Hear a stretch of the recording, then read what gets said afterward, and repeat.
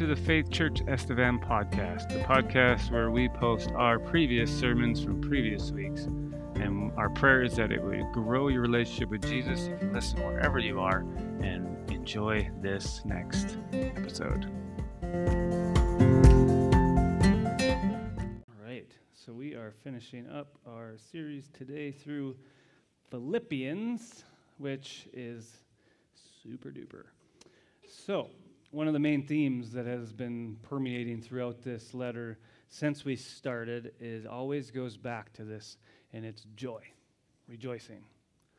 So this morning, what I'd like to do is to hear some times that you've had in your life where you've had times of joy.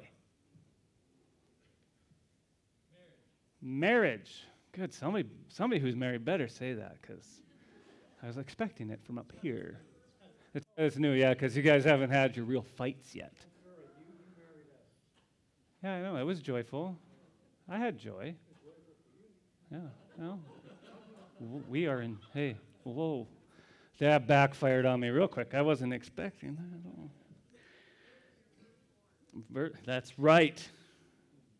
The firstborn's always the best. That was my mom. Yeah, birth. Huh? Grandchildren. You see a pattern yet? I won't make you do this all day because I'm going to set a record today. So there's a pattern. Do you know what it is? People, but it was what? What made the joy? Good times, right? Positive moments. Positive times. And Scripture, but that's kind of the point today. The Scripture doesn't always give us that, but there's times of joy in Scripture, and we have many examples of it, but it's not always in positive times. And so, like, we have Habakkuk 3:17-18. Though the fig tree does not bud, there's no grapes on the vines. Though the olive crop fails, and the fields produce no food, and though there's no sheep in the pen, and there's no cattle in the stalls, not a good situation to be in, by the way. This is what he says, yet I will rejoice in the Lord. I will be joyful in God my Savior. If I asked a farmer what he had for joy in a drought, I don't think he'd say that, because I wouldn't. Matthew 5, blessed are you when people insult you and persecute you falsely and say evil things about you because of me. Rejoice and be glad, because great is your reward in heaven. Acts 8, Saul approved of Stephen's killing. And so on that day, a great persecution broke out against the church in Jerusalem, and all of them, except the apostles, were scattered throughout Judea and Samaria. Then you had godly men who buried Stephen, and they mourned deeply for him. And as Paul began to destroy the church, he went from house to house. He dragged off men and women to put them in prison so they could end up dying. But then here's what you get. Those who had been scattered preached the word, the good news, the gospel, wherever they went. They had joy in doing it during that time period. Paul says in Romans 8:18, I consider that our present sufferings are not worth comparing with the glory that will be revealed in us. For I am convinced that neither death, nor life, nor angels, nor demons, present or future, or any powers, neither height, depth, or anything else in all creation will be able to separate us from the love of God that is in Christ Jesus our Lord. So he's got joy. And so as we finish up Philippians today, Paul gives us even more of that. He starts, rejoice in the Lord always. He liked it so much, he said it again. He says, rejoice. Let your gentleness be evident to all. The Lord is near. Do not be anxious about anything, but in every situation, by prayer and petition, with thanksgiving, present your requests to God, and the peace of God, which transcends all understanding, will guard your hearts and your minds in Christ Jesus. So finally, brothers and sisters, whatever is true, whatever is noble, whatever is right, whatever is pure, whatever is lovely, whatever is admirable, if anything is excellent or praiseworthy, think about such things. So whatever you have learned or received or heard from me or seen in me, put it into practice, and the peace of God, the God of peace, will be with you. So what Paul's getting at today is gospel rejoicing. Gospel rejoicing. But we kind of just did a little thing where we only have rejoicing during good times, usually. But Scripture is saying, no, there's joy in everything, but there's a common denominator. And so when Paul writes this, he's using imperative language. He's using commands. He's saying, rejoice. It wasn't a suggestion. He didn't say, rejoice in the Lord sometimes. He said, always. He didn't say, rejoice when you feel like it. He says, no, you're going to do it. Do it. He has imperative language because he's urging us to see past the present and into the future. Urging us to get a life that's living in harmony with what God wants. God wants you to be joyful. He just doesn't promise everything to be easy and perfect. And so the strength and clarity of this in Paul's writing reminds us that we often set our minds on everything else outside of what the Creator wants for us. But Paul doesn't just leave us with commands. He always follows up commands. I mean, we've had imperatives this whole time in this letter. But he always follows it up with promises from God. And they're promises from God of blessing on your behalf. And so that should give us cause for joy, because it's gifts upon gifts given by God to us, even in the midst of suffering. Because Paul wrote, verse 4, rejoice in the Lord always. They said, again, rejoice. He wrote it from prison during suffering to Christians who were also suffering at the hands of the Roman opposition. And so what he's saying here is joy is not temporal. It's not something that's fleeting. Happiness is. I'm not always happy. Apparently they're not always happy either. See, what happens is I can tie in everything you do from now until the end.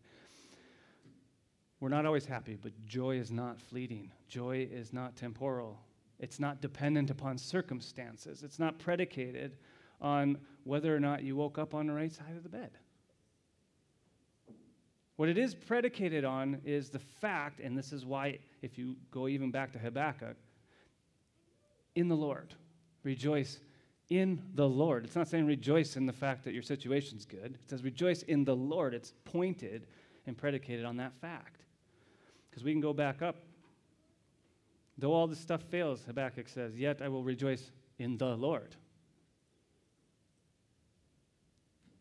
And so rejoicing ends up being this joy-filled time that marks us distinct from other things, marks us distinct from other people, and in a good way. In the individual life, in the corporate life.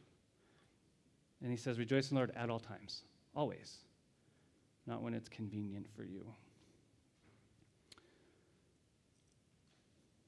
Paul and Silas was a partner of Paul's.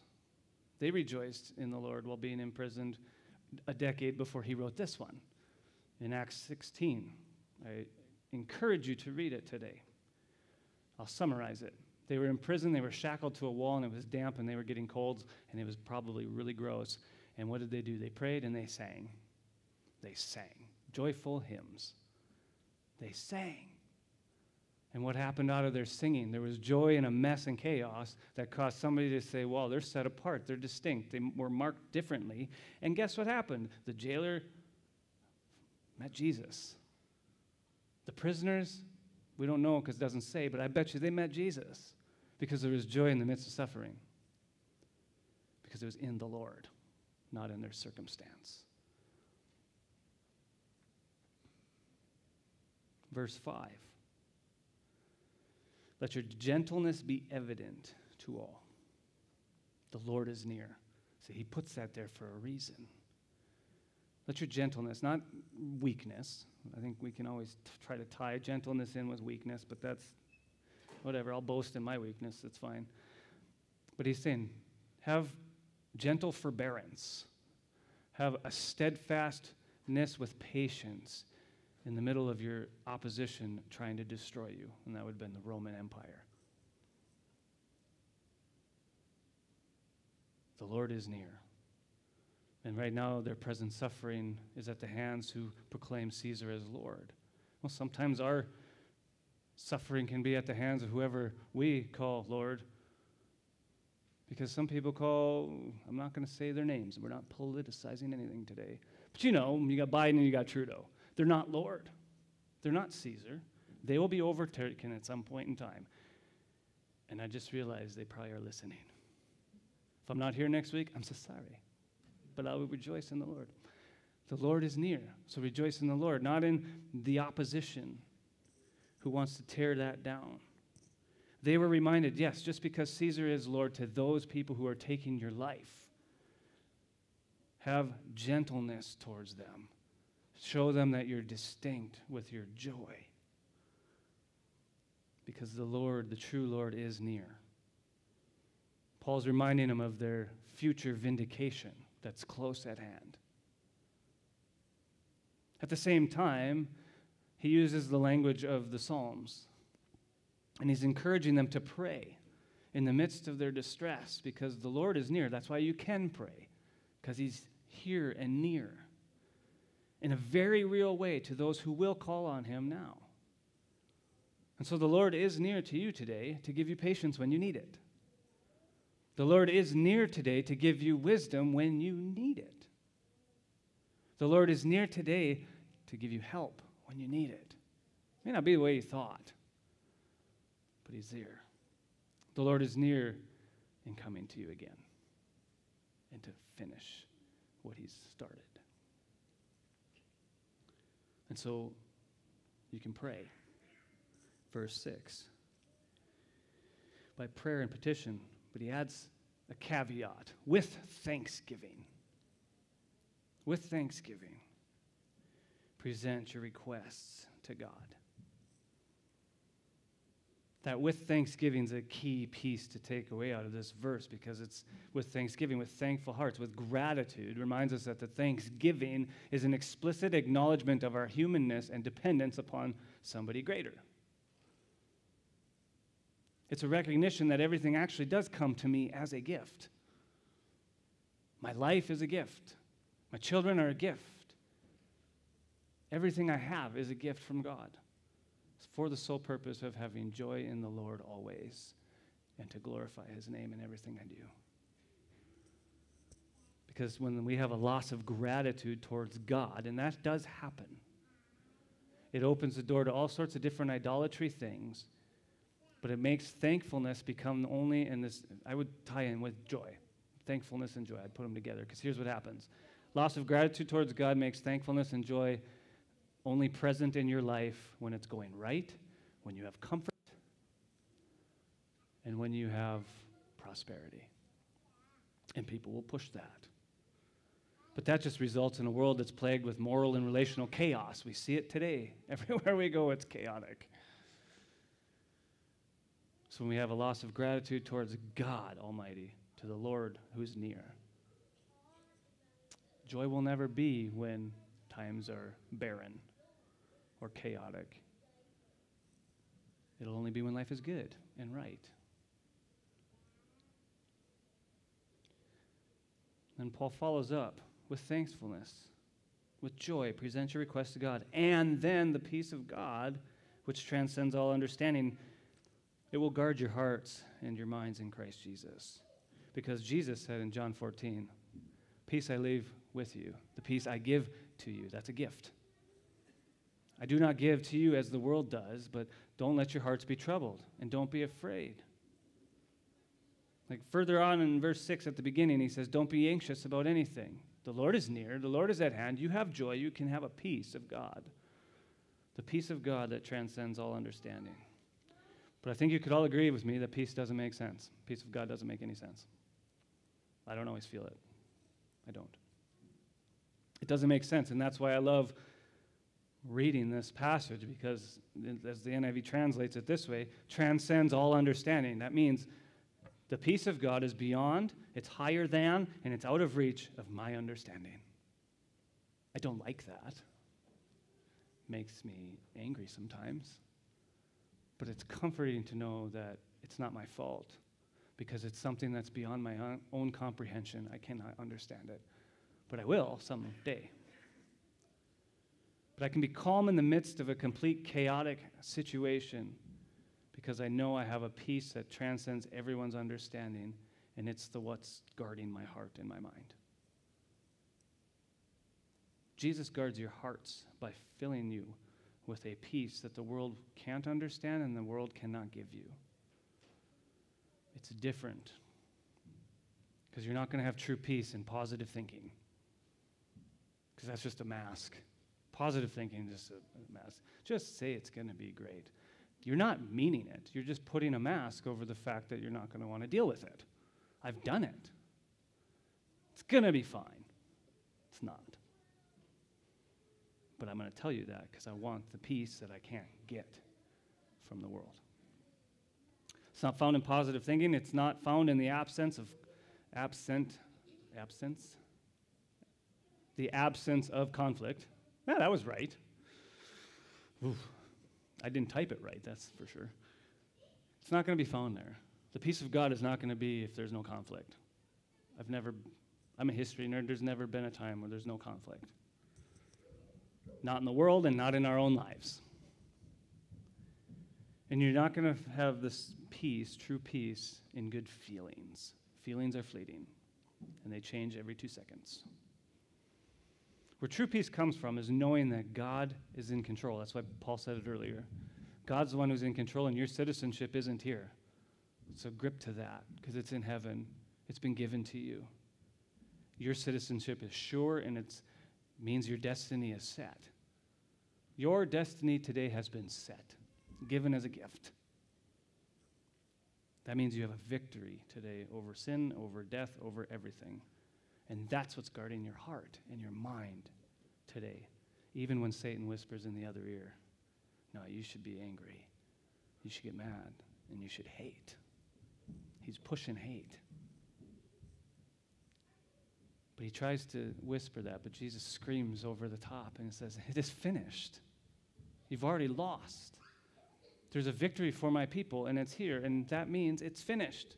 Jesus said it on the cross as he died for you. And so out of that, you have gospel rejoicing. But I'm telling you, it's an action. Rejoicing's an action. You kind of have to respond. It's an active response. And actions only happen as there's a response to what? Thinking, thoughts. And so you can't have gospel rejoicing without gospel thinking. We are thinking beings. We've been created by God to have thoughts. Some people have more than others. I didn't gender anything. I just said some people have more thoughts than others. I said people.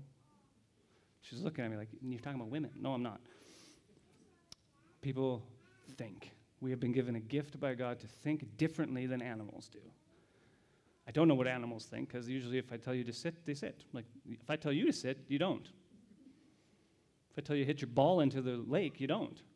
If I tell my dog to go fetch, into the lake she goes. They think. They have a response, but they're not thinking. It's a trained response. God has given us not a trained response, an active off of our own thinking. And that's one of the keys to verses 4 to 7, to the end of this letter. Because what we put into our minds is what comes out in our daily living, and that's just a fact. So he says in verse 8, whatever is true, noble, right, pure, lovely, admirable, excellent, praiseworthy, think about such things. He doesn't just say, do it. Think about such things. What you put into your mind determines what comes out in your words and your actions. I know this because when I do it the backwards, it's not pretty. You can ask my spouse or anyone else. We can do that. We can program our mind with thoughts that are not true or honorable, that are not right, that are not pure, that are not lovely, that are not admirable, excellent, or worthy of praise. So do you have problems today with impure thoughts or daydreams? Examine what you're putting into your mind. Think about it. What do you put into your mind through television, internet, books, conversations, movies, magazines, that devil social media, which I'm on all the time, it's fine. But it's bad. I could be in a very good mood and have joy taken really quick when I absorb my mind with an argument.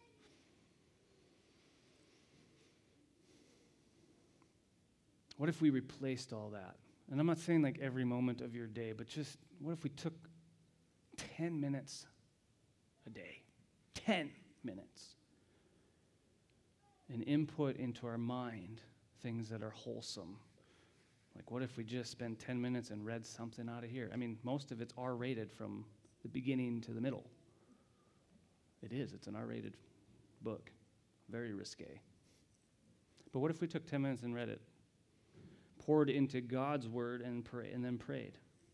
And then asking God to help focus your mind on what is good and pure so that you can have joy. Because the key here is nothing that we can bring in our life situation will be true. There'll be times we do some things that are nice, but it's not going to be noble, and everything I do outside of Jesus is not going to bring praise to God. So Paul is exhorting us back to thinking and absorbing our minds in all that is worthy, and that is God's word, God's message, his gospel, his spiritual food, which is right here. Focusing and thinking on these things will draw us back to that previous section that we just did, gospel rejoicing. It's consistency. The ultimate thing to constantly think about, to focus your mind on, is Jesus. He fits all the boxes. His love towards you is actually greater than anything else you could absorb with. So maybe you wake up and you think about Jesus, and then at lunch you take some time and you take 2 seconds to think about Jesus. And if you kept around like he loves me, imagine the more joy you could have. Because your thinking, absorbing, pushes out the bad, and he pours in his good. Because gospel thinking will lead and turn into joy and a peace from God. If you went back to Philippians 1 again, what does it matter? The important thing is that in every way, whether the false motives or true motives, Paul didn't care. Christ was preached. He rejoiced in it, even though some were trying to make a lot of money off of it. Christ is preached, and because of this, he rejoices. And he will continue to rejoice because he knows that no matter what, God will provide in the Spirit of Jesus, and what has happened to him, he's in prison, will turn out to his deliverance, which means he will make the end. And so he can persevere, but he can have gospel joy and rejoicing. The gospel's clear. Jesus died, and then he didn't die anymore. He rose to new life, and he gives that freely to you. A new life that can have the victory because he said it is finished. So that means not only is the gospel clear, it is finished. You don't have to wait for it to get finished. It is finished, and it's for you. So that means the gospel is now yours, and that should bring you joy. So think about those 3 things. Don't think about whether or not he's almost done. Don't think about what you're going to have for lunch right now. Think about this. The gospel is clear, the gospel is finished, and the gospel is yours. Think on that today. Fill your mind with his promises and his truths that he gives, because it cannot get revoked from you. It's yours. Let your soul be filled with the joy of God, because it's his love towards you and for you that gets poured in. We may not understand it all, and that's okay. It's okay not to get it. To not understand it all, it's okay. We may not fully ever understand it all, but we can rejoice in our hearts always. Maybe not on the outside, but on the inside in our hearts, we can rejoice always because Jesus is there. Because you are in the Lord, and he is near. So let that drive your thinking today. Let Jesus flow in you and through you in a way that you've never experienced. And he will bring you the joy and rejoicing that we long for. Amen.